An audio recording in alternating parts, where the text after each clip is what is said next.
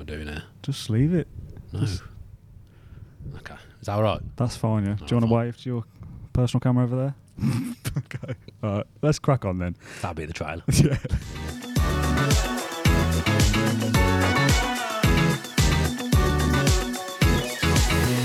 Welcome to Claret and Blue. I'm Dan Rowanson, joined by a special guest for the channel, Dan Bardell. Welcome. How are you? Good, thanks, mate. Good. Looking forward to talking to you. We did a podcast together in our old offices in February 2020. And that's probably one of the last times we physically saw each other in person. It's been The a day while. of the Leicester semi-final, wasn't it? Was it? Yeah. So obviously well, just before the lockdowns of March. We're in a new Birmingham live office today. It's the first time here. It's very swanky. It's very nice. And we're here just for a bit of a catch-up, really. I've got nothing prepped, really. We're going to talk a little bit about Villa, obviously, and kind of how things have been over the last few years. I asked you in that, like, in 5 years' time, what will you be doing from, like, a media perspective? It's like, oh, I don't know, like, if I'm not doing it full-time, I feel like a failure and all these things. And it's almost like a bit of a mental health chat as well we had in that episode as well. Yeah. About, like, the social media kind of pressures and stuff like that. So it's almost like an update on that, what's happened since then and what's, like, plans moving forward as well. You've become a full-time presenter since then, haven't you? Yeah, I have, yeah. You've cracked what I wanted to. Yeah, you wanted to do this full time. I want to become a video editor. Doing it full time instead. Before we get into all that, though, let's talk about Villa. Yeah. How good was last season from your perspective? I mean, I didn't enjoy the first 3 months of the season very much. I kind of put that to one side. It felt like about kind of 4 different seasons even rolled into one. It was obviously a unique season anyway because of the World Cup taking place in winter. So I think that broke it up a little bit. Emery kind of had just come in, hadn't he? We'd had 2 games just before the World Cup broke. We won them both, and then there was suddenly this break, and then we came back. And we weren't quite. We had a bit of a sticky patch up at one point. You could see what Emery was trying to do. I don't think the players had got totally to grips with it in January. But then suddenly it just clicked. Teething problems, you would call it. Yeah, but I remember saying at the time, like, I think this will be a good thing that we've gone through this, and this will be a plus one day. Now, I didn't for the life of me think this will be a plus this season, and we'll get through these teething problems and we'll qualify for Europe. I think I'd have been looking at qualifying for Europe this season coming as being the ambition, maybe getting the Conference League.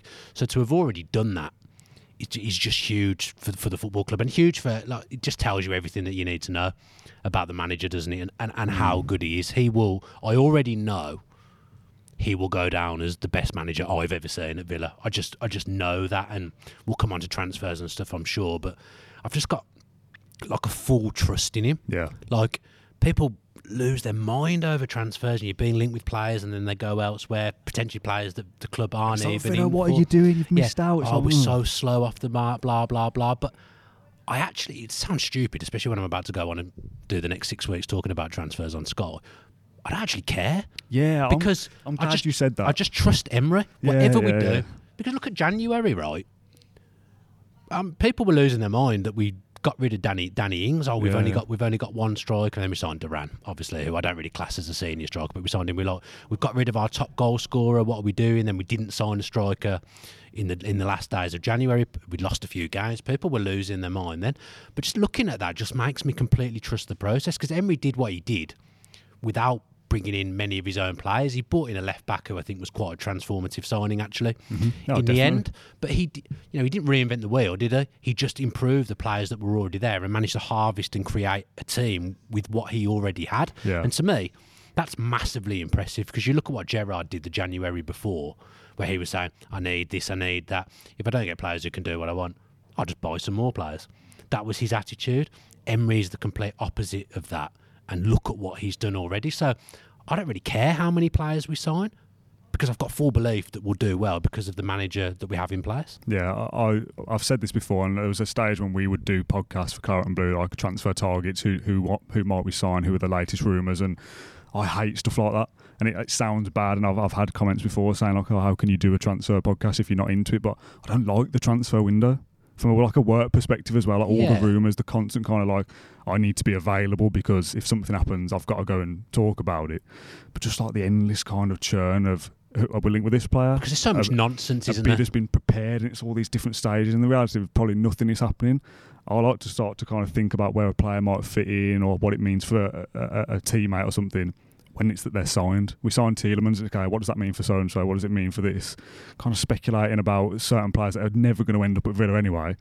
I could not give a. With Villa, it tends to happen quite quickly as well, doesn't it? Like Tielemans was done in, felt like it won't have been done in days, but the press got murmurs that Tielemans was coming, and then within 3 days, I think we'd signed him. Pau Torres, it took a while to complete, but we all knew it was happening. But when it came out, it was pretty far advanced down the line, wasn't it? And it'll be the same with the players that we end up signing. Obviously, there's a lot about Diaby at the moment from Leverkusen. I think at some point a bid will probably get accepted, and then it'll get done quite quickly. That's how Villa operate. As I say, like a lot of my work is based around talking about transfers and the Premier League, and I love doing it about the other teams. But whereas Villa are concerned, like my phone, I get a text off people every 5 minutes saying, "Oh, we've been linked with this player. Do you think we'll sign him?" And just like, I don't care. I used to care more, but I think since Emery's come in, I don't really care. Is not the right word, because obviously I want us to sign good players, but I do just have now this full trust. But there'll be players that you'll link with, or you'll eventually sign where, as supporters, you'll go, I'm not quite sure about him, or he didn't have a great spell at his previous club. I don't think I will feel like that with Emery. With Emery, you wouldn't. But before, you'd be like, well, he didn't play well at Wolves or wherever, so why are we after him? He's been outcast at wherever he is. Yeah. With Emery, if he's targeted a player and his record of improving players, you think, if he wants him, that's fine with me. Like, I'm not really bothered about thinking, well, we need a holding midfielder, we need this. So if Emery doesn't think we need that, just let's all calm down and go with what he thinks. Yeah, he's the manager. It's like the striker. It's like the striker situation. Isn't it? In January, everyone was like, "We need another striker." But I think that was before Ings went as well. Everyone was saying we need a striker. But what Emery did and the decisions that he made actually completely revitalised Ollie Watkins. And look at the second half of the season that he had. So I just think that I've never had that just full trust in what the club do will be the right thing, and it's whatever the job titles are and that hierarchy thing that we've seen in recent weeks. Unai Emery is the man. Yeah. He's the man at Villa, and I'm all for that. It's memories of Martin O'Neill when he had complete control and then he left and it all fell apart. The wheels came off. But I think we're in such a good place now that I don't think Emery will leave. But even if he does leave, I think Villa they know what they're doing now. They've got the right structure in place at the club, I would say. Yeah, and obviously we've spoken about Emery leaving, and it would be, you'd expect in a way where obviously Villa do well, you've always got that thing of your manager is poached elsewhere rather than we're in a bad position and we sack him. That wouldn't surprise me, It could happen. If Real Madrid or Barca were looking for a manager, for example, just using them as an example, like why wouldn't they look at him? Because he's done his reputation, the world of good. I don't know about you, but when I got first wind that we were like that he was coming and that we were interested in him, at first I was a little bit like, Really? My first thought when Gerrard lost his job is, I want Pochettino. Yeah. That was my first thought, because he was available and there'd been murmurs that we were going to talk to him. So he was who I wanted. Straight away, that was my gut reaction to who I wanted at the club. But then you do your read and you look at things and you actually think, Arsenal were rubbish after Emery went as well. Like that was a really difficult job for him to come into. The press weren't great with him. But if you look at what he's done, especially when you look at what he's done with clubs who are maybe not expected to win trophies and win leagues and stuff, which is where Villa are. We're not expected to win things. I looked at that and thought, imagine what he can do at Villa, because he'll get backing and he will get backing from the owners. The club, the owners are brilliant. Like, probably up there as the best owners in the country, I would say. And you look at the fact that he got us into Europe straight away. When we finished a point off Brighton, everyone was raving about Brighton the entire season. We gave them a 12-13 game head start, and we finished 1 point Spurs off them. As well, the same. Not people were raving about them, but you think they were top four, weren't they? Exactly. When Emery came in, Massive I know they fell off, but they fell off a cliff. But we went through and we usurped all these teams and very close to finishing top six and getting Europa League, never mind Europa Conference. This is a thing that kind of excites me for next season, that in our end of season show I said, it's kind of like partly tongue-in-cheek, but the more time goes on, the more I think, it's possible. I sound like Villa will have a crack at the top four next season. Yeah. And people in the room laughed. There was a few YouTube comments again from opposition fans like, Villa fans off on it again, like saying they're going to get Champions League. You mentioned that 10-game or whatever it is, 12-game head start that we had last season. I don't know how many points we got from that off the top of my head. Was it 10 or 11 or something like that? Won like 2 games, 3 games maybe. So let's say 10 points from the first from Gerrard's era as a rough guess. I'll edit in whatever it is for the video. Emery gets double that. as an average, 2 points a game. He gets double what Gerrard did. So again, it's not as easy to say extend that over the course of the season. But if we did, I think we'd have finished a point behind Newcastle this season just gone. We'd have been third or fourth, wouldn't we, if the season had started when Emery came in? Yeah, so why can't we do that next year? I know everyone improves and things happen and we get bad injury or whatever, but Villa will have a stab at it at least. I do think being in Europe will, like, if we hadn't qualified for Europe, I'd in some ways be more confident of pushing towards the top four. I'm not saying we are going to push for top four. I'm not. I think we will at some point. It might not be this season, but I think if we could keep hold of Emery and he creates a legacy and a dynasty, he's here for 5+ years. There's nothing to suggest to me that we won't have a crack at getting top four, and it's there at the moment. I was on TalkSport the other day. I was talking about Villa on this occasion, and I said something along the lines of, I don't think it's going to be easy for Chelsea and Spurs to just come and be better than Villa next season. Yeah. Chelsea in particular, they've dropped an awful lot. Now, by the same, you look at it the same way, like, it's stupid that Villa managed to make so much improvement from when their manager went. Poch might come in and make them a lot better, but there's a lot of work to get through there. Same with Spurs. Villa, it felt like it was the manager that was letting things down. I'm not sure at Spurs and Chelsea it was the managers that were letting things down. It's the whole process, the whole body of the club that I think there was things wrong all over the place. With Villa, it felt like it was just the manager that was wrong, and that there was more to come from these players if they had the right manager, and that's exactly what's happened. Do you think the drop off for from the European competition will be as potentially dramatic as some people say?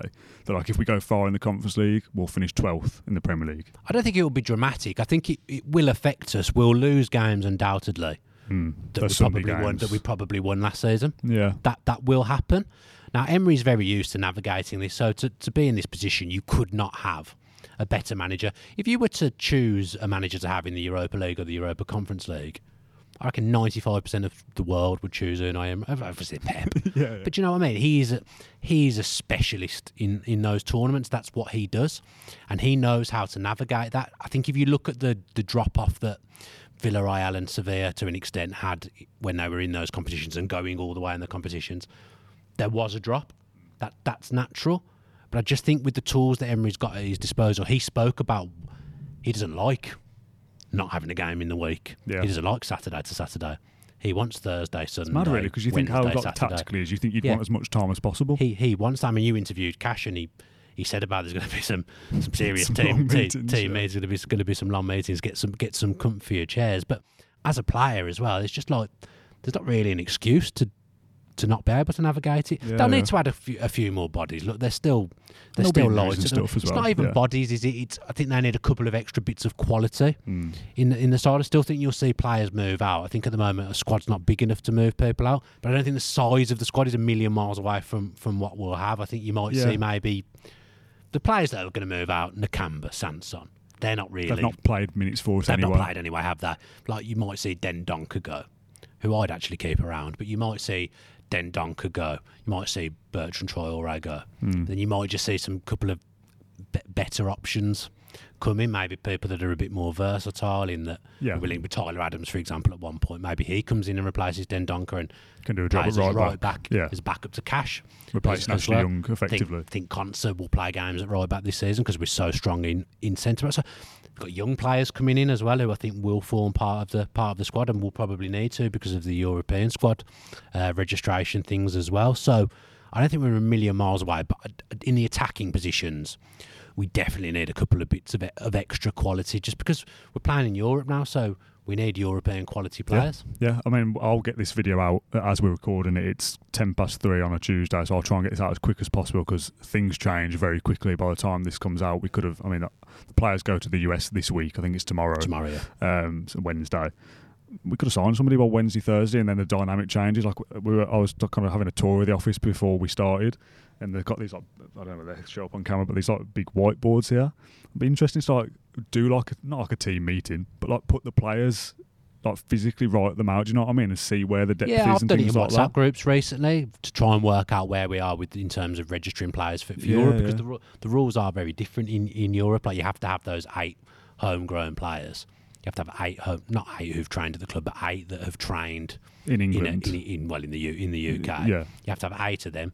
Ideally, you have 4 that have trained at the club as well, but we don't really have that. Who are over 21, we don't really have that at the moment, because even a Rogbinham, he doesn't count because he was at West Brom's academy from a young age. It's very complex, isn't it? Yeah, we've got things that we need more of an expert to talk about that than me, but we've got things that we need to navigate that maybe people haven't considered. And that affects transfer dealings and Yeah, decisions, because somebody you might think he'll go out on loan, so he needs to play. It's like, well, actually, no, we need him now Chambers to fill. is a prime example. Like, on the face of it, you'd think, well, we've got 4 centre-backs now. But the fact that he can, if needed, play defensive midfield. If needed, he can play right back. Carlos has obviously had those injury problems. He counts towards the homegrown quota. You think, actually, he'll probably stay if he's happy to not play as many games. Yeah. Would Ashley Young have been a club trained player? Yeah, not club trained. No.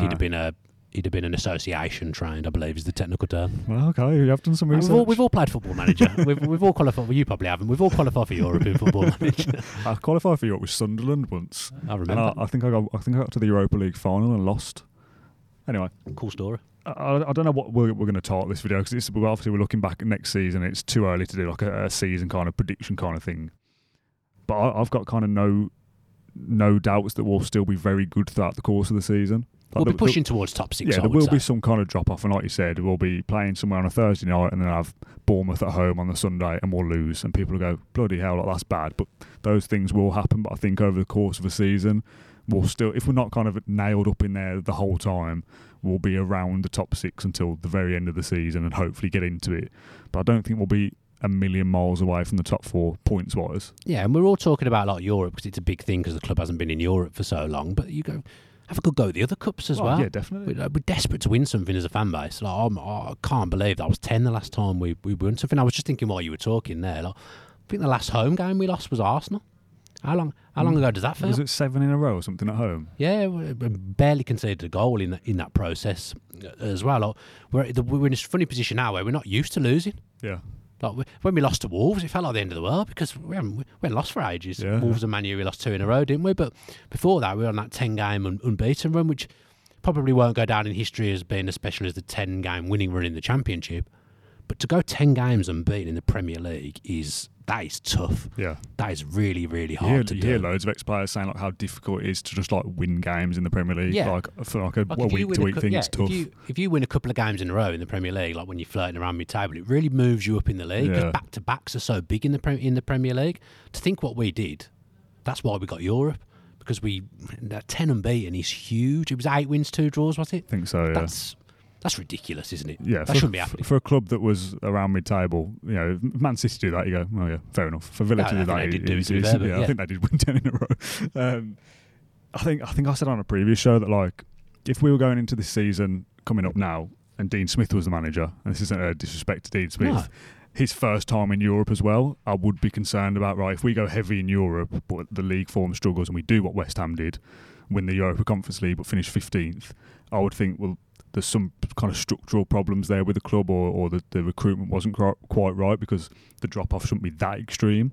For Emery to be this like season pro, that's 16 years in a row he's played in Europe. He, as much as the players won't be used to it, he'll know exactly how to prepare them for it. So all these long meetings and the travel and things like that, if he knows that like travelling overnight so they get to sleep on the plane or whatever is like a trick that works better, something silly like that, there's no better manager to prepare the players for that. So whilst the players are inexperienced in Europe, because the manager is so experienced, I don't think that drop-off is going to be as extreme as some people expect. Now, obviously, there's a chance I look stupid here in 6 months' West time. Ham struggled in their last season. They had problems, though, elsewhere, I think. Yeah. I don't think Villa have that. No. And it's a little thing as well, which I haven't really heard being spoken about. But take Emery away for a second. His assistant, like Paco, Yeah. He's won the Champions League with Liverpool. He's been in European competition. Him and Emery hadn't actually, I don't think they've worked together before until now. He's been brought in because he's got experience of the Premier League. But he's got that European experience as well, which is vital. It's massive. He'll know. I imagine a big part of his job is speaking to the players during the week, like being more in with the players than perhaps Emery will. Yeah. He'll know the buttons to push and things like that. And Emery will as well. I just think the setup that the club have got now, it's so good. It's elite. It's even if it's not far off. Yeah. Like it's where we were a few years ago. Like it's just. I mean, this is going to sound really disrespectful, and I don't mean it to. But when we were doing the Villa View and we were like speaking to Keith Winers, Oh, yeah. I was sat there at the time thinking this is great to be speaking to the CEO of Aston Villa. When he was talking about the structure of the club and the Villa engine and things like that, like, I was thinking, you haven't really explained to me what the Villa engine is there. We've asked you a few times now, and I don't really know what the Villa engine is still. Like, they haven't tried to jazz it up and give it any fancy terms. They've done what they've done, made the changes behind the scenes, but I just know that they're creating something, and it's going to be good. And this is going. I really think the next 5 years is going to be like the best time a lot of people have ever had as a Villa fan. Because I'm a bit older than you. I say a bit. I'm older than 10 years. I'm 10 years older than you, so I've experienced a trophy win, albeit I was tested. Still as a kid, though, it's not the same, is it? No, but I just thought because Villa had 2 Coca-Cola Cup finals in 3 seasons, and they won them both. I was like, this is normal. Then they get to the FA Cup final in 2000. They lost, but it's another final, and I'm just thinking, this is pretty normal, isn't it? I'm at Wembley every few years, but the reality is that that's not been what's happened. But I just think in the next 5 years, the generations of Villa fans that have seen nothing. Max Stokes, for example, goes every game home and away. He hasn't really seen any success, has he? He hasn't seen Villa lift a trophy. He'll have seen us in finals, but like the playoffs will have been a massive thing to him. Whereas to me, the playoffs, I was relieved. Like I wasn't overjoyed or jubilant. I celebrated. I was with you. I celebrated a few. You celebrated. Had a few bit, you know what I mean? But the overriding emotion was just relief that we were not in the Championship anymore, because realistically it was a place that I never thought I'd find Villa. Yeah, and I think you saw 2 mindsets that it was kind of like for people of my age, the younger generation, we were like, this is a big deal. Like we've won a trophy. Yes, it's not a proper trophy, but it's something to celebrate. We're back in the Premier League. It's a Wembley win. We haven't had a Wembley win for exactly. a long time. Yeah, we've been at Wembley quite a lot. But that was the first time, and it's kind of like the hoodoo of the year before. The Fulham game was the worst I've ever felt at a football game. To kind of exercise those demons was great as well. But it was kind of like the other side of it was like, well, let's not over-celebrate. We're Aston Villa. We're better than that. And it's like, because that generation has seen us win proper things. But for like John, who interviewed Cash the other day, he started supporting Villa when like Lambert was here. He's seen nothing. So for the fact that there's so many people passionate about Villa of an age that are under, I don't know, 23, 24, just put myself above that bracket. I had the O'Neill era at least. Yeah, like the 2020, like we almost did the things. nearly men. I feel that's what we've always been, to be fair. Exactly, nearly, yeah, but I just exactly feel that. Emery, I don't care what anyone says. Not the Villa fans wouldn't go against it, but the outside football world, I don't care what anyone says. He is a winner. Yeah, and I don't know how you dispute that. No, but people do, because people will they'll go Arsenal time, and I think he didn't win the league at PSG. And people are like, you don't win the league at PSG. I mean, to be fair, you should win the league at PSG. But if you don't win the league at PSG, it's like you're completely just written off as hopeless. Yeah. And he had that combined with the Arsenal thing. I think he's on a mission as well. I think he's quietly very, very driven to just prove this whole country wrong.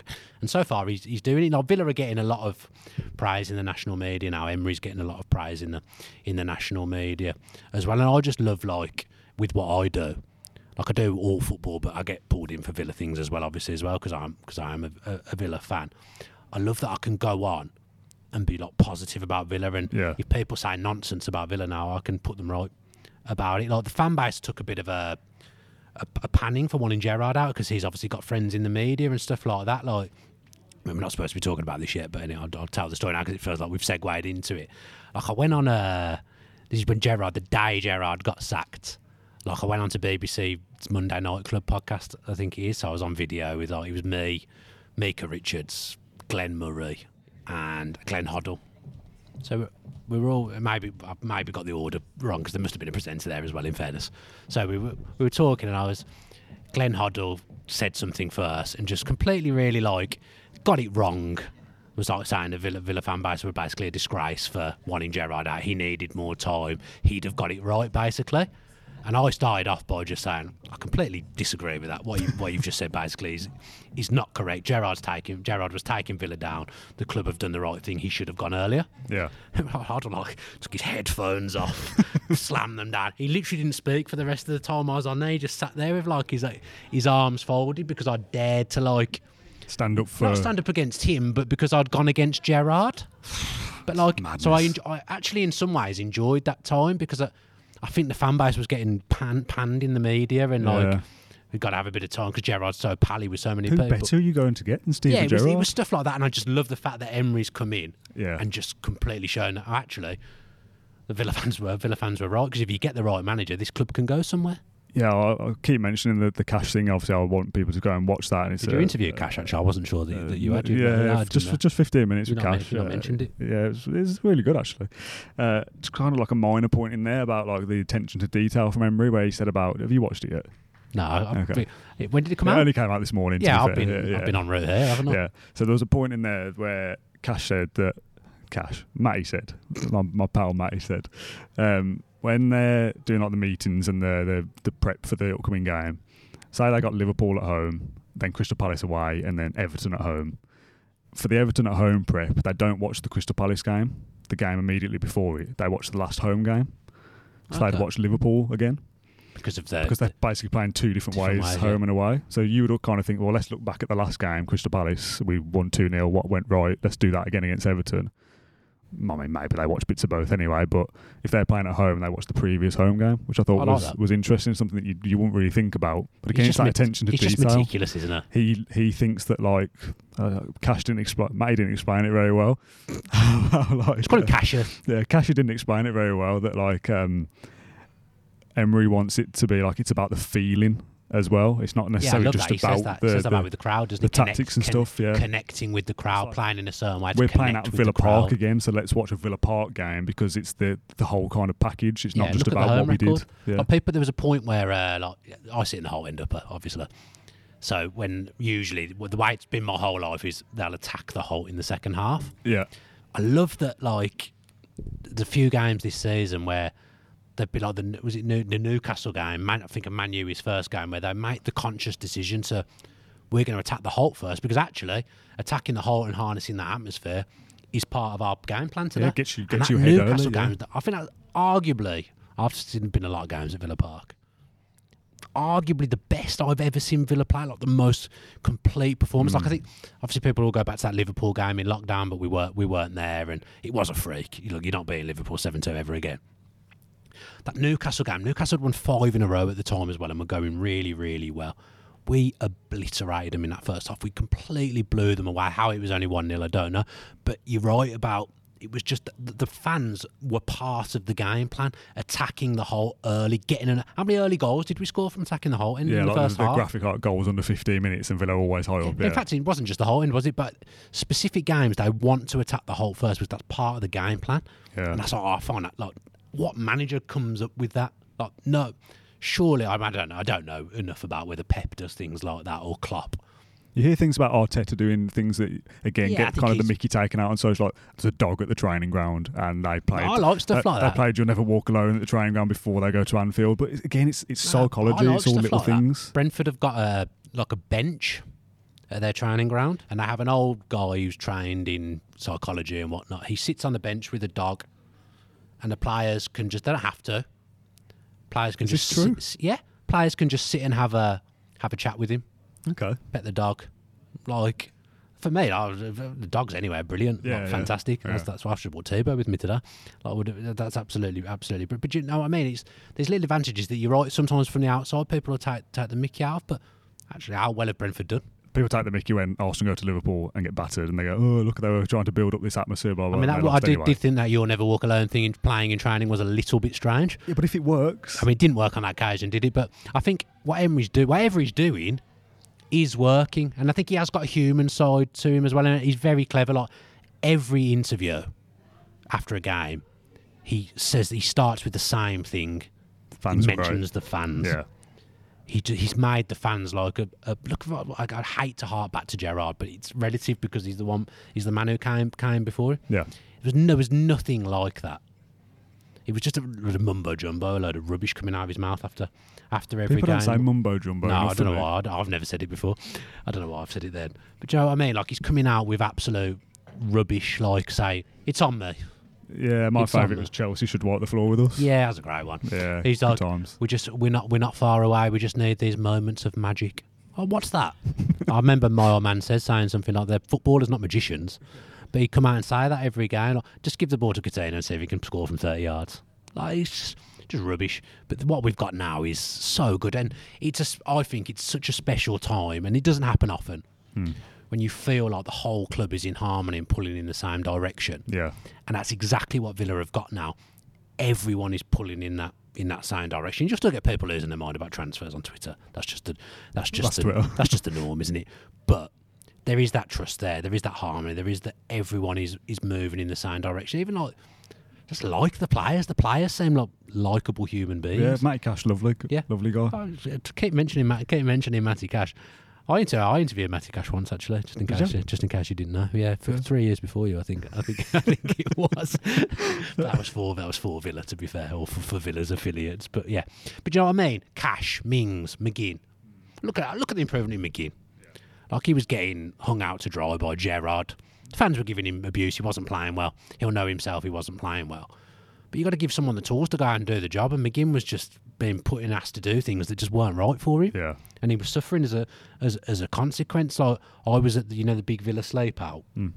So I was at the big Villa sleep out with Tails, and this is the biggest name drop podcast there's ever been between the two of us, by the way.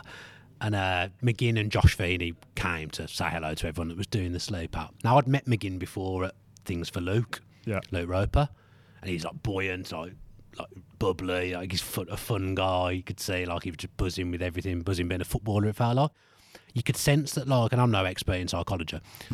I need to be like a guy on the bench at Brentford. But, you know, it felt like that he was carrying the weight of the world on his shoulders. And I don't know John McGinn personally, but he just didn't feel like the John McGinn that I would expect to be speaking to. Yeah.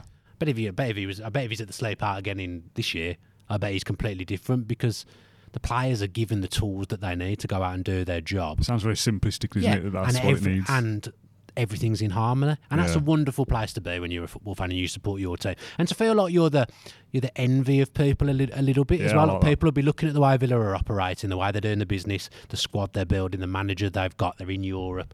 People will be looking at that and be jealous. Like, I've looked at teams so many times over the years and been like, oh God, even Brentford. Yeah. Like, after home games when they're celebrating, when we were rubbish under Gerrard last season, I'm watching them and thinking, why are they better than us? Yeah, someone makes a signing, you think, oh, that's a clever signing. Like, I wish we did stuff like that. Tillerman's like on a free. Yeah.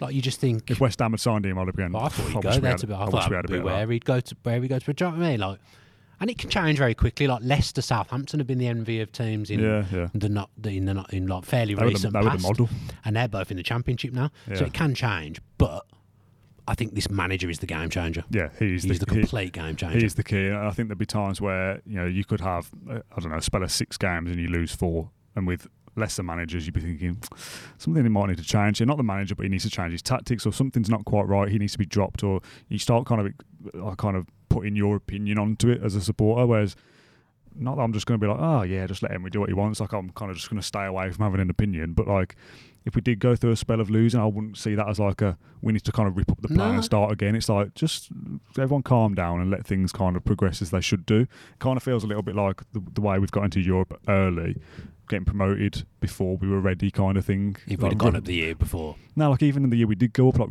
making that massive leap into the playoffs. We were all expecting January 2019 probably going to be in the Championship again. So to have that kind of quick turnaround in the second half of the season and go on and be promoted as well was like, we didn't expect this to happen this quickly. We thought it'd be the season after, probably. Yeah.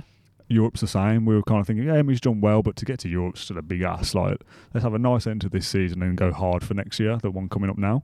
So we're kind of ahead of schedule in some aspects to get into Europe. And obviously, if we go all the way and win it or win a trophy, again, that probably comes a little bit earlier than people expect. So I thought, like you, Emery's going to need a couple of transfer windows here to get things going and kind of shift out the deadwood and bring players in who knows his style of play. And that was the style of play was the first instance where you have that trust in the manager, where we're kind of sitting there going, oh, that was a risky passing out from the back, wasn't it? Oh, what's Tyrone Mings doing? What's Martinez doing? Like, oh, I don't like this. But now you love it. But then you go, oh, yeah, just sit back, relax. They're fine. They've got it under control. Yeah, there's a few. I feel like I was learning stuff that I felt was positive, even when at the start when we weren't doing great. So I remember the reactions of the whole end.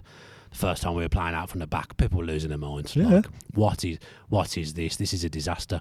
And that Arsenal game, we scored a goal from playing out the back. The Coutinho goal was my favourite goal of the season. I think it was such good football. It involved a new left back, Moreno, as well. So you could see, I didn't think we needed a left back at the time, but I was like, oh, okay, this guy's good.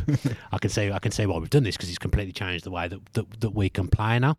So that game, even though we lost, I remember tweeting, and I was getting Arsenal fans having a go at me afterwards, saying, like, I'm going to walk away from today knowing that, yes, we were the plucky losers, We did well against the team that's top of the league, but we were the plucky losers that at some time in the future, under Emery, we aren't going to be plucky losers. Yeah. I didn't for the life of me think it would be as soon as it came. Some of the results that we got were absolutely brilliant. And another time, which was before the Arsenal game, I remember being sat at Sky doing the transfer shows, talking.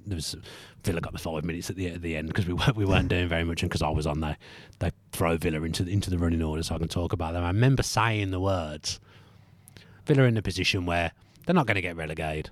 They're not going to get into Europe either. Yeah, so yeah. it's just a case now of feeling out the squad. And Yeah. like, a few people, to be fair, replied to me saying, we can get Europe. I remember getting the same in YouTube comments like, don't And I go was- off the season. It's like, And I was come like, on, we're miles away. it's going to be a bitty season. He's going to just be taking a look at what he's done. So that was the second thing I remember about in times when we weren't doing great. And the third, when we were doing a little bit better, is almost in some ways, not the players are meaningless, because that's stupid, but that Newcastle game again, Den Donker hadn't played for months. Kamara must have been Kamara that was out. He Den came Donker- back, didn't he, and then went again, Kamara. Den Donker came in for that. I think we just beat Chelsea, hadn't we, potentially? Yeah. Den Donker came into midfield in that game, having not played for months, and he was literally like seamless, like he'd been there every week for the entirety of the season. And that again just tells you how good this manager is. I remember me and John did a podcast months ago now, February, March maybe, and I think I was sat at my house and I was kind of plotting out the future on the desk. I was like, all this is good happening now. If recruitment is good here and we appoint the right people and whatnot, if you look further along down that timeline, like these little moments ahead, if you got to have a crystal ball, I don't see how there isn't silverware for Villa at the end of all that. I know football is not inevitable and things change very quickly, but Villa are doing so many good things, and the recruitment this summer in terms of Monchi and all the people that have come into the club as well, on paper and all the things you read sounds like it's all going to be very good. I don't know how that club and that infrastructure doesn't deliver a trophy at some point. It has to. But even the off the pitch stuff, like you probably won't want to talk about this, like even Chris Heck coming in, the badge stuff, like obviously in a period of transition with the crest at the moment. But I like that he's come in and he's decided that the crest potentially on the shirt now isn't right. I like that he's not just gone with it. Took the foot off the gas. He's like, actually, I'm going to take a look at this for a year, and maybe in a year we do something different. Because I don't, cards on the table, I don't like the badge that was chosen. I think it was a poor process, and I think the two badges that were there, the round one was always going to get chosen because the other one wasn't very good.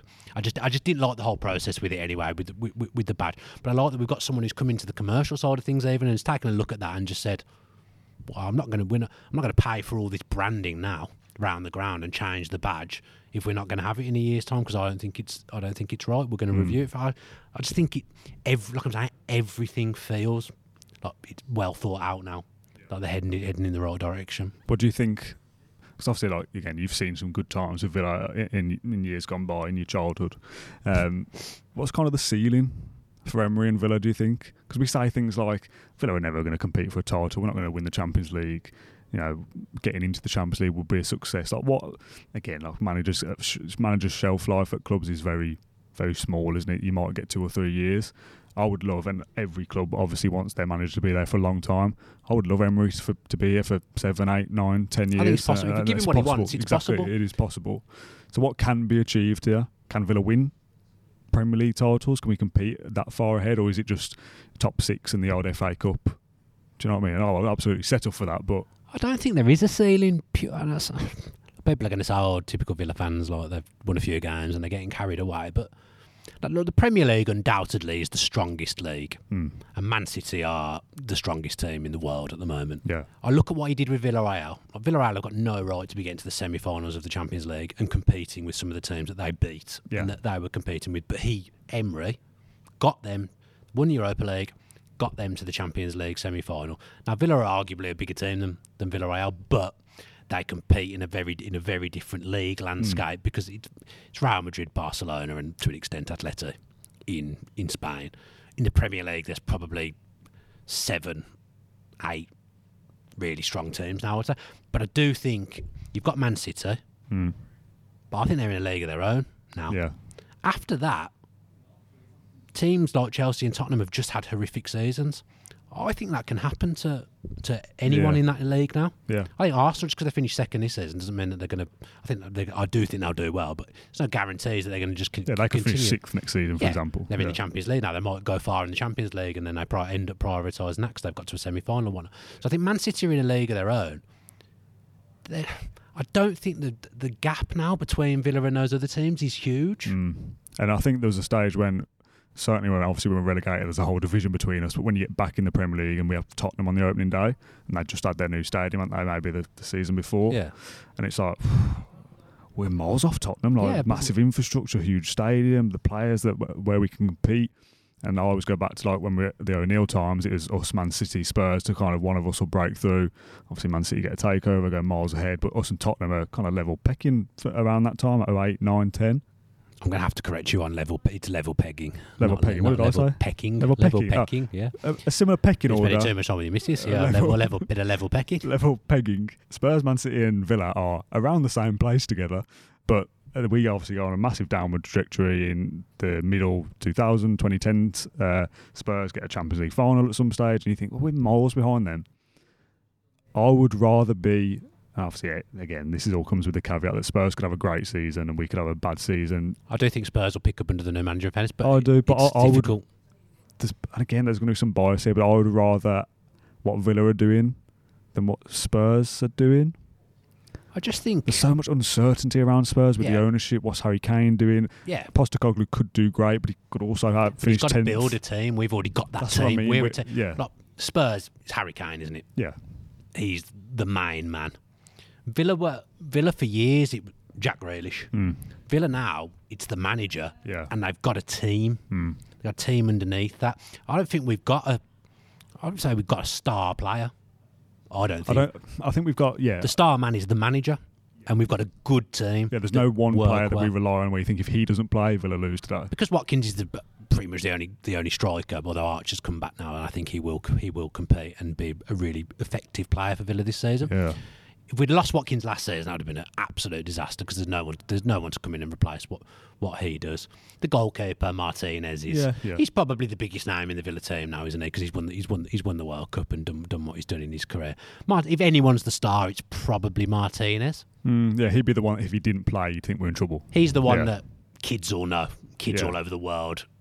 Aston Villa, Emi Martinez. But I think in general football terms, the star man of Villa is the manager. And I get the kind of reservations that if he does leave for a better... I honestly don't think he will. Yeah, but I mean, if he's plucked away by a bigger club... I still don't think he'd go. I don't think he's a man of integrity and honour, and I think if someone came in for him in the next few years, he'd look at what he's been given by Villa. I think he'd start. He's not going to be forever, though. No, of course not. But when you build your club around one individual and all of his staff are with him, if there is a situation where he does go... You think, well, what's left for Villa? All the coaching staff go. The director of football is linked with him. Does he go as well? Like, he's signed 11 players over the last couple of years. Do they all think, well, I only signed because of Unai Emery? So I get the kind of reservations about having one individual and it'd be the manager. It would be the same if Pep left Man City, wouldn't it? But also, if your star player is the main man, if he goes, you're in the same kind of boat anyway. Look what happened to us under O'Neill. Every year we'd lose a player. And eventually that became unsustainable and we lost O'Neill and we couldn't rebuild from the case of losing players. We lost Grealish, replaced him in quite an odd way by buying three players, none of which played in Jack Grealish's position. So that was an interesting transfer strategy. In fairness, looking back, wasn't it? But we lost him and we couldn't really recover from it. Yeah, like if someone was to, at the moment, the biggest person leaving would be the manager. Yeah. But like you said, I don't think it's going to happen anytime soon. I think he could be here for 5 and that's not being disrespectful to the players because they've done unbelievable things, and it's special that every single one of them has taken Emery's methods on board, and he's got that buy-in, and they've all bought in, and they've all improved like that. So the players are important, but Emery is that overseer. He is the overarching main man at Villa. Do you feel like Villa are a club that needs that kind of figurehead? Like a Liverpool have Klopp and Man United had Ferguson, like they were the club. I think ideally every club would have that, wouldn't they? But there's a lot of kind of this modern approach that like Brentford, Brighton, like we sign the players. If the manager goes, we pick someone else who does the same kind of style, and we go again. But I still think ideally you want to have that consistency. Ideally, you'd have a manager there for 10 years. Klopp, what Liverpool have done with Klopp, and they've had success. They've probably not won quite as much as they should have done. Because that's of Man down City. to Manchester City. It's Yeah. not down because Klopp's a bad manager or Liverpool are terrible. They're just unfortunate they've come up against this absolute juggernaut. I don't know, if they've been getting like 90 odd points and not winning the league, Yeah. you'd be fuming as a Liverpool fan. Absolutely livid. But they've won the Champions League under Klopp. They've won a league title, which they'd been desperate to do. He's been there a long time now. Yeah. How long has he been there? He must be coming up to a decade. 8 or 9 years, yeah. Yeah, he's been there a long time. I think that's the dream, and I'm hoping that's what we've got with Emery. I want to finish quickly on that. We're going to talk about you actually and your kind of career path, just as like an update on the last time we did it. Embarrassing. But the last kind of Villa-related point was transfers, because like we said earlier, people love it. How many do you think we'll need? How many do you think we'll get? What position is the kind of area we need the most? How do you like assess the squad overall? I'd be surprised if there's any more than 3 more coming. Okay. We've signed 2 because we don't need to reinvent the wheel here. We don't need a total rebuild. That's not what's needed. Okay, me and you are messing around on Football Manager at the moment, and we'll probably end up signing about 10 players. But Football Manager, as much as I love it, is not real life. Like, that's not how you build. And I think I personally think they need a couple of attacking players. I could probably take or leave whether they sign a right back or not. Yeah. At the moment, because I think they've got players that can play there, and I think because of the unique nature of Emery's tactics, not having another right back other than Cash that bombs on, I don't think that's necessarily a problem, because I think the way he plays, I think Konsa, Chambers, I'm satisfied with that. I think you'll see Konsa play European games in particular at right back. So then, because obviously we've got these other great centre halves as well. But I think in the attacking positions, Bailey and Bardell, I like them both. They're inconsistent. Yeah. And unless they're sort of in a certain price bracket, aren't they, which is still a hell of a lot of money. Villa have gone from like El Ghazi and Trezeguet were in a certain price bracket, and now we're inconsistent. Buendia and Bailey have come in who are in a different price bracket. Still not quite right. Not quite right, but probably delivering a little bit more. Though El Ghazi did deliver, and Trezeguet scores some important goals. But in a consistency basis, like Buendia is probably more consistent. And we're now looking at players in the price bracket beyond them, and that's the kind of players that we need in the attacking if they're position. inconsistent as well? You go up again. Keep going until we get Grealish back for 100 million, I guess. But you see what I mean? Like, there's these different brackets of players. Obviously, Jack is at the top end of that for Manchester City, 100 million delivering performances every single week now for them. We're now exploring this market of the Diabys, maybe the Felixes on loan. If we could get those 2 in, I'd be delighted. Absolutely delighted. And we'll sign a backup goalkeeper from somewhere. I don't know who it will be. Yeah. But we'll sign a backup goalkeeper from somewhere. Let's talk about you a little bit then. We've done 45 minutes or so on Aston Villa. It's a good chat as well. I felt like it was about 2 hours long. I thought we were there for ages talking about it. We've been recording for 50 minutes, so by the time I cut out our rubbish from the start, about 45. Okay. Like I said, when we did a podcast in 2020, that video was titled Leaving the Villa View, and like trying to get into doing this kind of work more often. I asked you in that, like, what's like the end goal, or like how would you feel like satisfied by the work that you're doing? How much has changed since 2020? Because 3.5 years almost since that last show. Like, there's been a lot happened since then. Obviously, you were doing the Villa View, you were doing the Athletic 1874. I think you've done 7 episodes when we did that. That's come and gone now as well. So, do you want to just kind of recap the journey, I guess, of the last couple of years?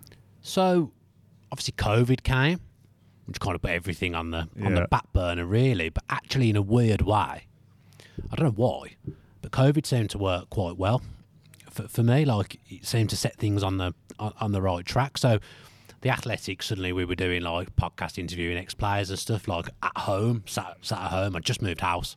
We were sat doing these podcasts at home, interviewing like Jedinak, Chester, Curtis Davis, Connor, people like that. So we did all that on 1874, which was just on the Athletic at the time. So I started doing that, and I think it was different doing that to doing the Villa View. So I think I started to learn a few things, and then Who Scored, which you're obviously a part of as well. You produce and edit that. I was lucky that Marty Lawrence was in charge of the podcast, Who Scored's weekly podcast, Edge of the Box, and he's a Villa fan, so he's aware of me. They probably at the time didn't want to spend too much money, so they didn't want to go and get in like a proper presenter, like a massive name, like a proper presenter. So they asked me to do it, and again, like, working with Jonathan Wilson every week, who's like one of the top journos in the world, and certainly in the UK. Like, I learnt loads doing that, and then I was lucky because The Athletic just seemed to like me.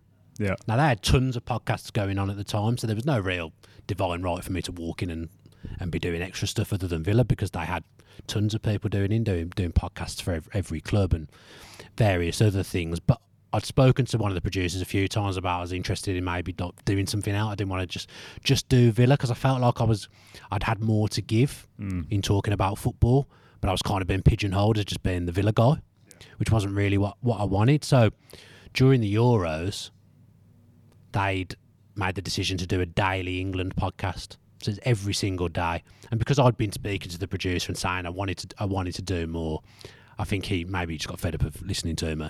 But he just give him what he wants. The guy's called Tom. Like, he just decided to give me a chance, and I'd come up with a few ideas of things maybe that could work. Yeah. As an England podcast. So tell you what, producer loves that. Like, I've come up with a few things. Is coming forward saying, "Oh, should we try this year?" Yeah, right then. Yeah, I just kept I remember sending over like a little document of just a few ideas that I had about England and the Euros.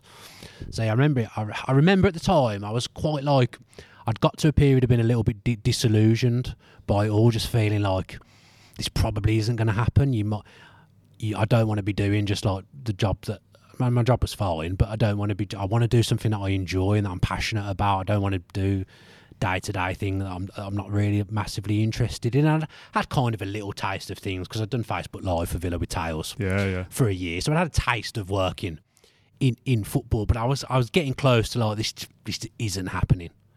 Like, I might just pack it all in and try and just find something else to do and be successful at, because I just don't feel like this is going the way I want it.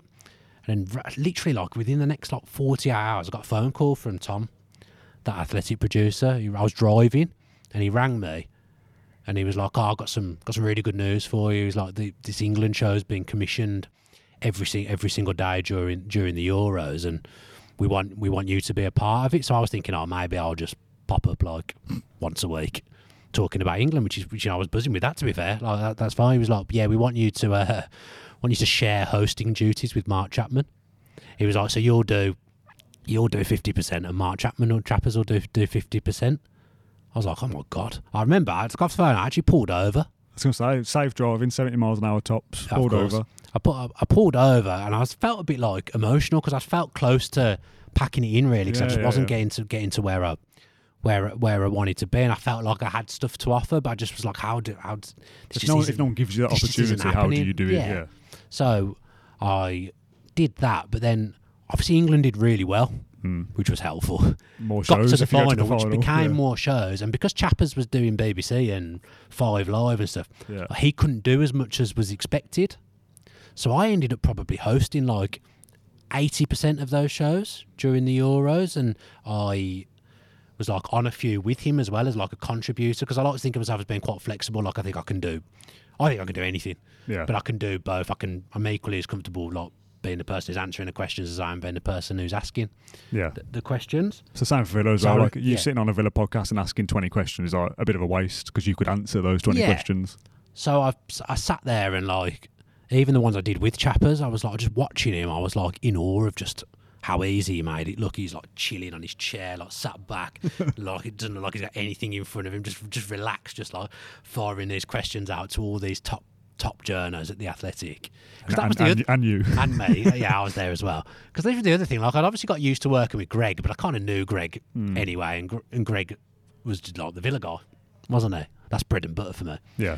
Then I was suddenly thrust into doing these Athletic daily shows with like, remember Sunday Supplement on Sky? So I'm not working with people like Ollie Kay, who was like on that nearly every week, brilliant writer, and like David Ornstein. I'm with Matt Slater. I'm on with like all these serious people, and I'm just sat there thinking, I'm going to open my mouth and like they're going to be like, Who's this guy?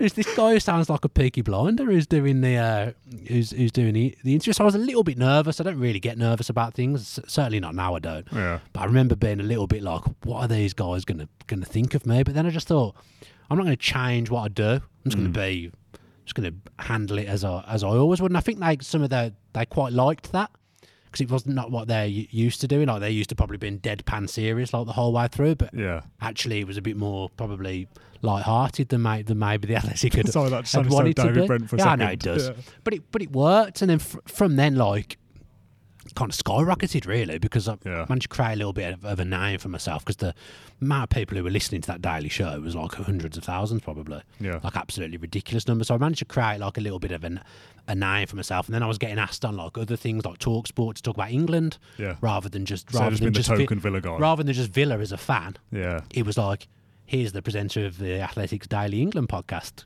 coming on and talking about England, and it was brilliant. And from then I ended up getting an agent, because I thought this is the time to now attack these things, because I'm in a good place after this. Like nothing might not happen off the back of this athletic stuff. So now's the time, while I'm doing this and hosting with someone like Chappers, now's the time to get an agent. So I ended up getting Refresh Sport represent me. They still represent me now. Leon Mann, they rep some really good people. I rep Yaya Toure.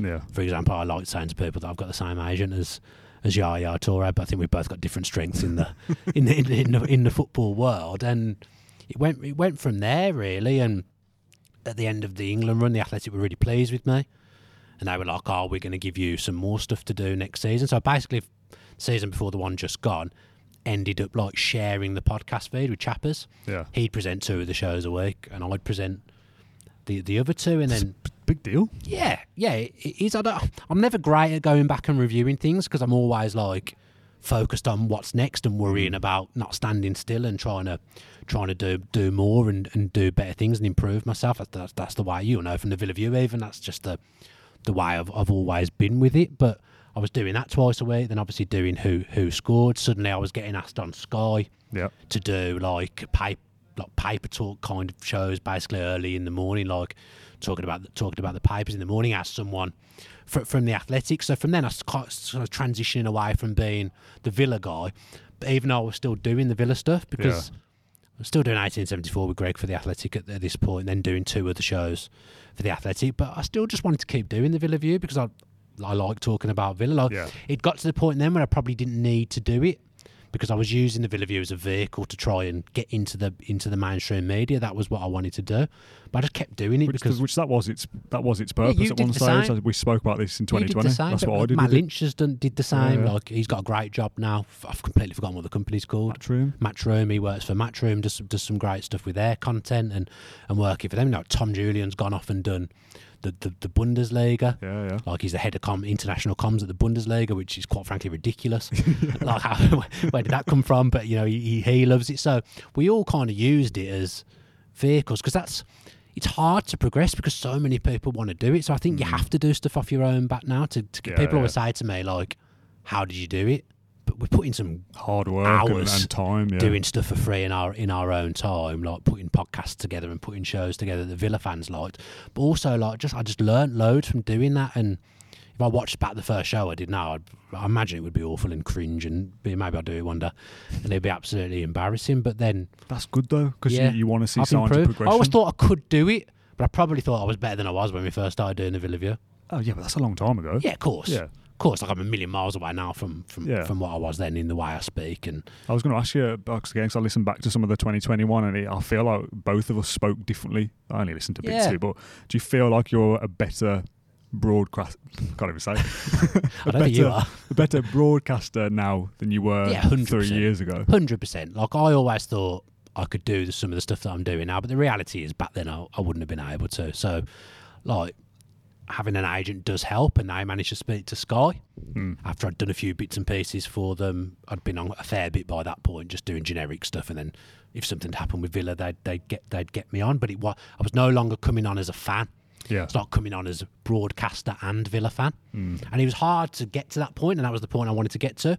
But it's really hard to get to that point where you're not just seen as fan media. But in probably 2021, 22, that was when it started to turn for me. And then I think Sky liked what I'd done, and my agent spoke to them, and I was lucky to get selected to be on the transfer talk, the transfer shows, August last year, for the whole month doing them, and then again in January. Yeah, I got a lot more shows in January than I got in my first stint in August, and then I'm obviously starting that again next week doing 6 weeks there, and again I've got a boatload of shows. I'm fortunate that the producer's given me quite a lot of shows to go on and sit around the Sky Sports News desk talking about football, which ultimately that has been what I've always wanted to do. Yeah. Always wanted to work for Sky, always wanted to be sat around that desk at Sky Sports News. I remember doing it for the first time and bizarrely not nervous at all.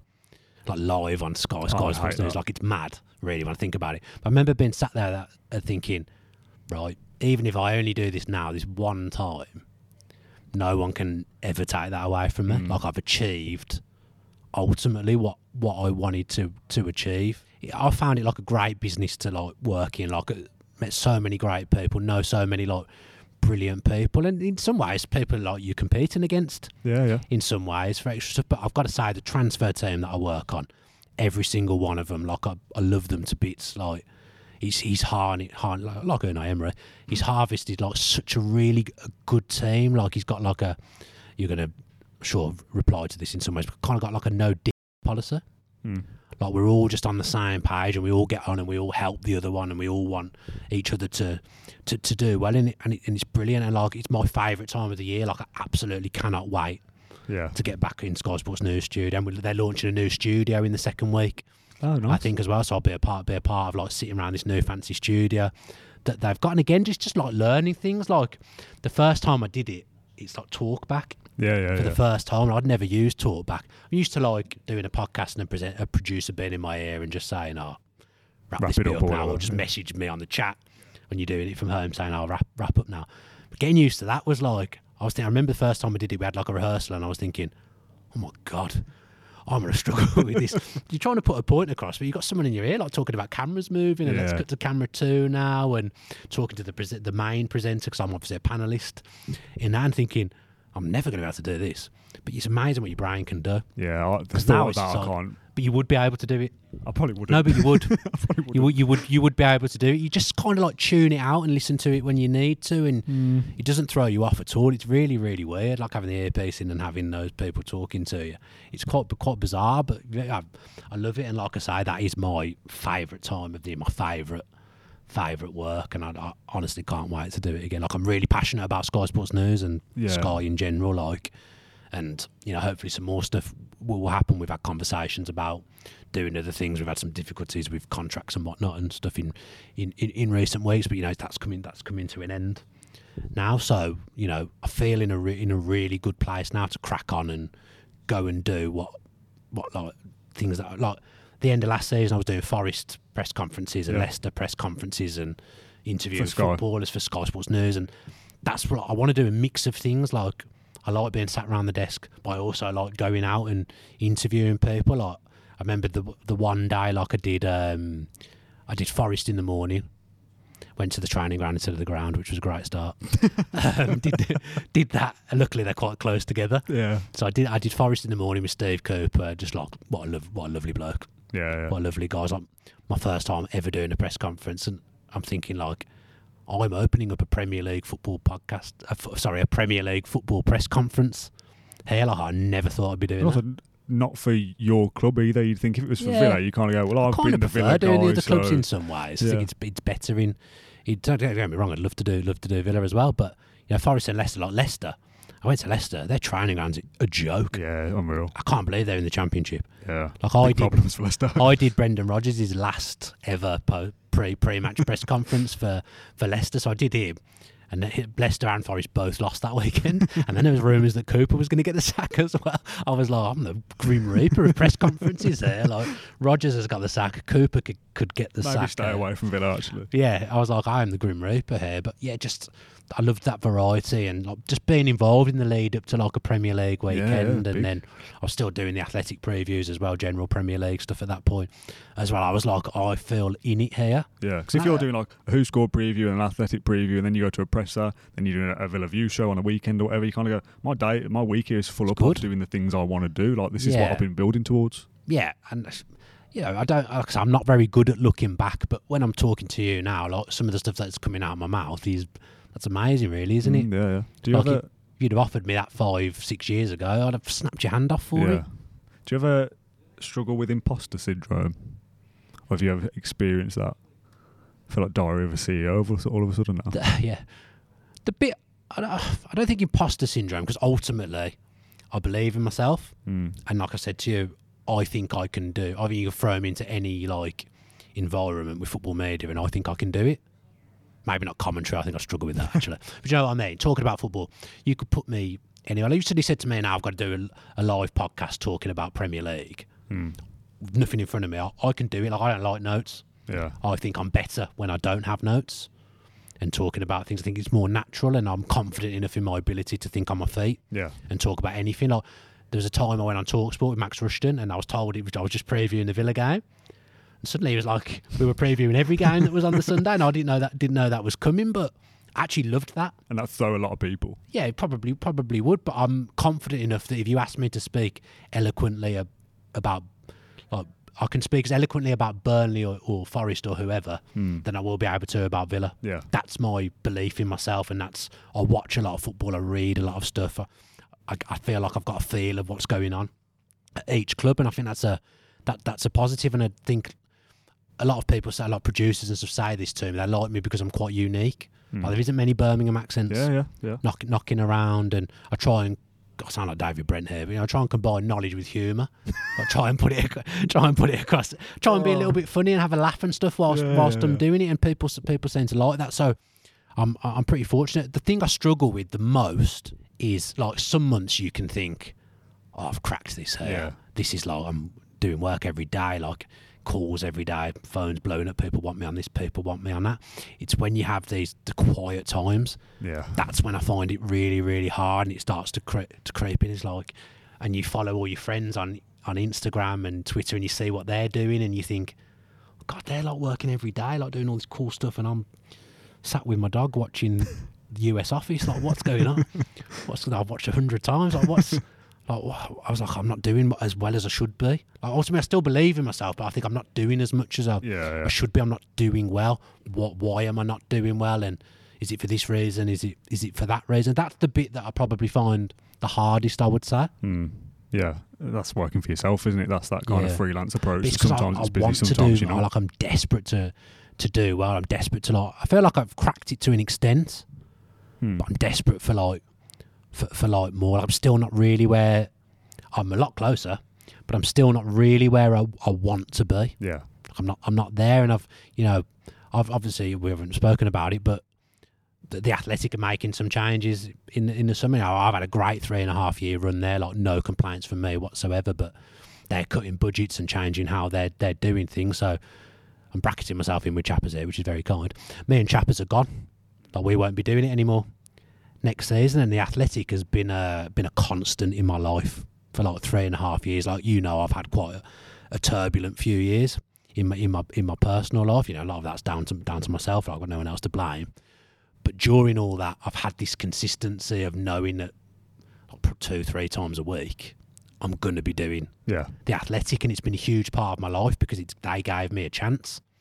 And losing that, I was a bit worried about how I may react mentally to that. But it was weird because I posted on socials that I was leaving, and I'm not bitter about it at all because I've had a great run with them, like no complaints from me. Because in reality, that could have been a 3-month thing, and they go, right, well, you've had a good run, let's try somebody else. I love that company. Like, I love reading their stuff every day. They've no complaints from me. Like, they were so good to me, gave me so many like really good opportunities.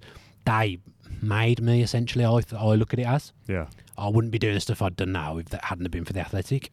So I'm grateful. Like, but you see sometimes people leave and a bit bitter about it. Like, I couldn't be further from the truth. Like, I'm not bitter about it at all. Like, my time has come to an end, and good luck to them, and I hope whatever they go on and do, I hope it's successful. But I was worried like where that would leave me. But actually, like, from even just doing the tweet saying I was leaving, it's like people just assume that you don't need work because you're doing the Athletic like 3 times a week. Yeah. But I've loads of people messaging me saying, oh, we've got some stuff coming up. Like, I've had some really positive meetings in the last few weeks with big companies and stuff. So I'm hopeful that actually it can be turned into a positive. So you still mentioned doing the Villa View as a hobby. There are some changes there as well. Do you want to explain, again, when this video comes out, hopefully you've kind of broadcast this publicly anyway. If I haven't, I haven't. If you haven't, you have an exclusive for us. Just tell me a little bit about those changes. because this is kind of not important to me, but like I was there at the beginning of that as well. So I've got like a vested interest here at least. I mean, you couldn't have left your baby any quicker, by the way. First time I'd been offered anything, you were gone. Didn't care. That with a real life baby. You were like, here you go. Here's the keys. You and Tom are in charge now. You know what's interesting about that actually? I was going to bring this up based off our last chat. When you said before about like COVID and the lockdowns being like a good thing, and obviously the health side of it, obviously, it wasn't brilliant. It wasn't brilliant for that. From a work point of view, you taking over the Villa View just before that, basically, it was September to the March, and it was kind of this pressure of like, well, who films the stuff for us, who edits it, it was a blow. You going? It was kind of like, we'll just do it all online now, and we'll live stream it. Yeah, we don't really need an editor in the sense of chopping clips together. It's just we need someone to press the buttons for us, but we'll do everything live because everyone's doing it like that. So. Again, weirdly, that came at a good time because if you had to have pressure of who's the cameraman, who's going to put those clips together, or we've got a shoot coming up, who goes to do that for us. Yeah, it's hard. Doing everything online, again, kind of not save the Villa View, but it was gone. Yeah. Because it was gone. Yeah. So when we last did this, it kind of felt like the right time to end it, really, because Tom was moving to Germany. We didn't know that COVID was coming and that we were going to be able to do online stuff because everyone was doing in person. Yeah, that was what you were doing. We did a bit of online, in fairness. We were trailblazers. We were that's true. We were ahead of the game, actually. Yeah. But we were doing the podcast every week in the booth in person. Yeah. And it looked good and we had good facilities because we were lucky because we were able to use Sky booths. So we did that. But Tom was going to Germany. I was doing 1874 for the Athletic, and it was like, wow. You're already talking about Villa somewhere. If I'm doing, people are more likely to watch the Villa View because they're familiar with it. Yeah. So a lot of people who watch the Villa View aren't going to listen to 1874 because they've already heard what my opinions are. Yeah. Although it was different because I was hosting with Greg, it felt like it wasn't going to carry over, and ultimately I was getting paid and building a career through doing the Athletic, so I wanted people to listen to that over watching the Villa View. So Tom and I made the decision to call it, and then COVID came. And then a guy called Adam Bates, who everyone will know well now, the producer, sometimes on air, sometimes not. He got in touch and said, I think there's an opportunity here with COVID. Every game's going to be live on the telly. You can jump on straight after and do shows. I've got a way of doing this. And to be fair, Adam's created like this really clever back end and stuff. He was just a viewer of the Villa View. He didn't want it to go. Tom was in Germany, so he offered us a way back of doing it, and we thought, okay. We'll try it. And it worked. Then we discovered within about 3 months that Tom actually wasn't allowed to do the Villa View and had been doing it. The Bundesliga had like rules, and Tom wasn't allowed to be doing it. So he rang me one day. I was like, "Yeah, I can't do it anymore." We just sorted out like sponsors, like Luke and Purity sponsoring the shows. But really, then the Villa View just became like me, and then all these other people that had their own channels, didn't have their own channels, well-known people on Twitter. So we just carried on doing it in that way. Like for fun, basically. Yeah, for fun. Like, it's not unusual that you'll see me on Villa on Tour. It's not unusual that you'll see Max on the Villa View and things like that. Neil's obviously got his own channel. Ty does spaces did spaces on Twitter. Omar was trying to do his own podcast as well. So everyone had these podcasts, but it was just a case of they'd come on and have a chat with me because we were lucky that the Villa View was the first one, wasn't it? Yeah. The first YouTube channel anyway. Mum's obviously was doing podcasts before, but the Villa View was the first YouTube channel. And when you're the first at doing something, there's advantages to doing that. So they were like buzzing to come on the Villa View, and then I've just kept doing it for years, really, as a hobby. It makes a little bit of money because we've got sponsors and stuff. It keeps me doing Villa stuff on YouTube, which I was keen to do because ultimately as much as I want to be a broadcaster and things like that, I'm a Villa fan. I'm a season ticket holder. Like I've had my same seat for 30 years now. Like I still go every week. So and ultimately, those things you do in your own time, you hear a lot of things when you do stuff for free. It's like, well, you're doing it for exposure. You're doing it to try and open doors and new opportunities. But when you've already got the opportunities with Sky, who scored at the Athletic, it's kind of the Villa View's not going to give me anything more. It's not going to get more eyes on me because I'm getting it elsewhere. So it is just wanted to do it, and I was enjoying talking to my mates about Villa, really. And I remember, like, I don't know whether you do this. Sometimes I'll like go on the Villa Talk forums or look on things and see if people are saying anything about me. I think my dad does it quite a lot as well. Like, as I look what people are saying about me. I remember looking like someone had disagreed with the fact that like he'd done Villa View just to make a media career for himself. Like, that's not it's not the right reason to be doing it. Someone had a pop at me, and then someone replied, and I never really thought about this, defended him, saying, "Well, he's still doing it now. Yeah. Like surely he doesn't need to to do it now. Like he's doing it as like a hobby, and because there's a certain number of people that enjoy it. So fair play to him. Like good luck to him. What's wrong with what he's done? So I've just carried on doing it because there are people do still watch it, and people enjoy it. But then I do feel, and these are the changes that are coming, that like the Villa podcast market's become a little bit crowded. And in the last 6 months, let's say, like 1874 obviously ended with the Athletic. They got rid of a lot of the club podcasts. Yeah. Me and Greg Greg and I have started doing 1874 on the Villa View, and that's by far like the most viewed show. And that was audio only before, and you bought it to so we YouTube bought it and as we're well. doing video. So I'm still doing like the match previews, the post-match points, things like that. But if you look at the views, which isn't everything, but if you look at it on the face of it, across all platforms, 1874 is getting between 15 and 20k a week, whereas the other stuff's probably getting under. The other stuff will be getting a 10k maybe on a good day of preview, because shelf life on a preview is quite not great, as you all know. So they're getting somewhere between 5 and 10k all in. So I got thinking, and then I've made friends with Dave Reed at Sky, who's a journo for Sky Sports News. He does the transfer stuff with me as well. He's also a very good producer. Like, he does lots of stuff. He's a Villa fan. He started coming on the previews, and then I just started thinking, like, there's not really. I know I wouldn't class you as a fan channel, Claret and Blue, because you're a media outlet. Yeah, just start a job. But then there's all these fan channels, and then there's you, Claret and Blue, media outlet doing podcasts. There's not really anything else. Yeah. That's a media outlet. I'd say Mom's to an extent is a media outlet, but he doesn't do video. But then everything else is kind of lumped into one as a fan channel. And this is going to sound terrible, and I don't mean it to at all. But I've had to fight hard to get away from being perceived as like fan media. Yeah. And be seen as a broadcaster. So like now, wherever I go on, they say literally broadcaster and Villa fan. Yeah.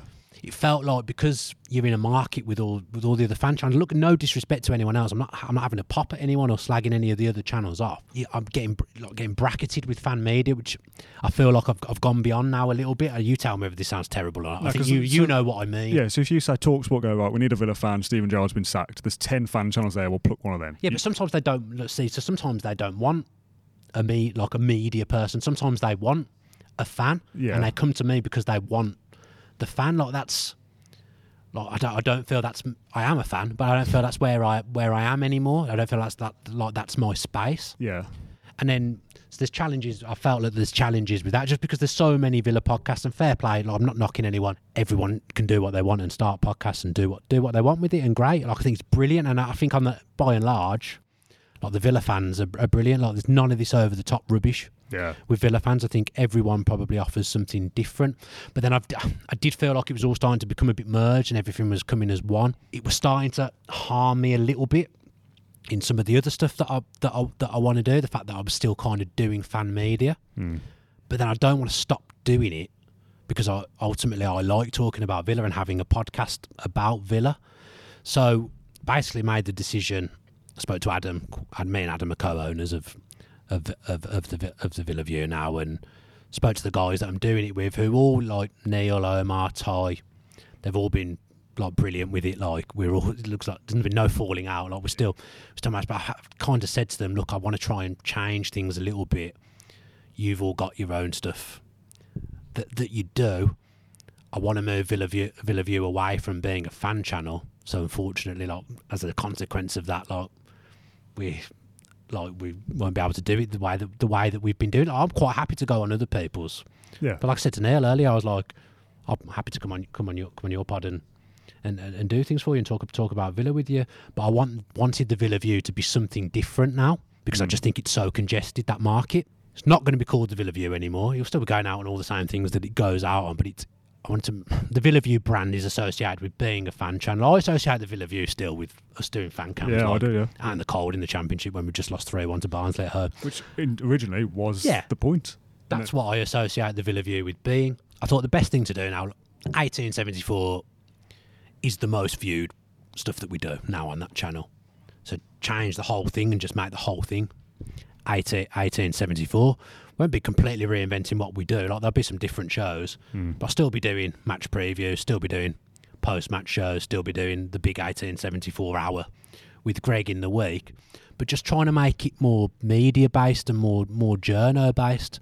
Really, you could come on now because you're a journo, aren't you? If you'll have me. You like just trying to make it a bit different because you're also speaking a different. Like I was finding that I was speaking about Villa sometimes maybe in a different way, maybe not doing myself any favours. Not that I won't say what I think, but you know what I mean. Like fan channels are kind of one thing, and then I would do 1874 and be different. Yeah. I just felt like it was starting to.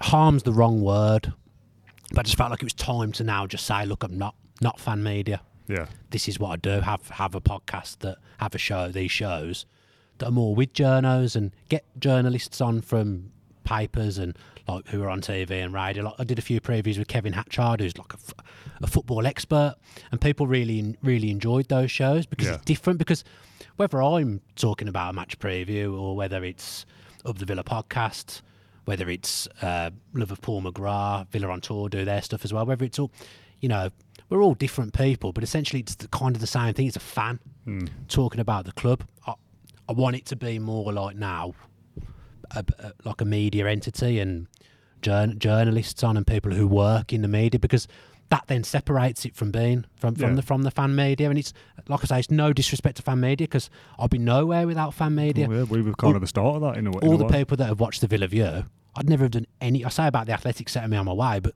before that, even without doing the Villa View and creating an audience for myself on that and Twitter and whatnot, people following me, like I'd be nothing without the Villa fans. Like I've got nowhere. So I'll be forever grateful and love every single person that's ever watched even a second of what I do. If they've not liked it and they've slagged me off, like I still appreciate it. But I just think that the time's right now with where I am in my career to make that change. So hopefully, like people will understand that. Hopefully that makes sense to you. I know it makes sense to you what I've said. Hopefully that makes sense to people what I've said. But I just think that's the right thing now. And the guys have all been brilliant. Like we'll all be mates forever. Like we've created like a special bond doing the content over the last few years. But I just think things never stand, like you should never stand still, should you? Should also always be looking to evolve and change the way you would do things. Look, if things didn't evolve, then Villa would have never hired Unai Emery. Yeah. So I'm not comparing myself to Unai Emery, but I think it's just the right time and the right decision now to do it. And I went to people and spoke to them about it before I fully made the decision. I spoke to you about it and said what I wanted to do, and you said that's probably the right thing makes to sense. do. The Villa View was started in 2016 and it was fan cams, like you said, and sharing the voice of Villa fans. That was the point, to hear opinions at a time when it was like, we're not represented well in the national media. Villa's struggling, no one's kind of standing up for us. Let's give a voice to the Villa fans. That was the point. And people who have watched from maybe not necessarily the start, but that kind of early era in the Championship will always associate the Villa View as a fan channel that gives a voice to Villa fans. And if you want to move away from that kind of... It's not about wanting to move away from it. I feel the landscape's changed. Yeah. So if you... Basically now, right, the way the world is, if you want to have a voice about Villa, you do a podcast. Yeah. Because you can. Yeah. Anyone can buy a mic and do a podcast now. Yeah, look, I mean, you've made a living out of it. Anyone can do that. So if you want a voice, you can do it, can't you? Yeah. You can throw your opinions on Twitter or social media. 2016's it's not that long ago, but it was a very different time that there wasn't the plethora of Villa podcasts like you mentioned. Loads, and there's ones I haven't even mentioned that are like absolutely. People will probably take that as a dig. Absolutely, but I don't mean they were just the first ones that came into my head when I was really off. The two guys in Ireland that do it's called the Aston Villa podcast, isn't it? Like. They're so niche, they're so funny, they're so unique, but they know loads as well. Like there's so much Back stuff. then, if you want to come and speak about Aston Villa and get your point across, you come on fan cams or you phone BBC WM. You come on fan cams. You come on fan cams. We do fan cams for an hour, and then Rollo will cut it down to 10 minutes, and your opinion wouldn't be heard. He's chatting rubbish. Just cut that out. Ginger Luke, get rid of him. But yeah, like you said, times change and things have to evolve. And if you want to be kind of seen as a broadcaster and not just the Villa fan, you've got to change. I feel like, as much as I'm saying it's a good thing to do, in a lot of ways I feel like I haven't really got a choice. Because if I'm saying about not being, I'm happy with where I am, but I'm still not where I want to be.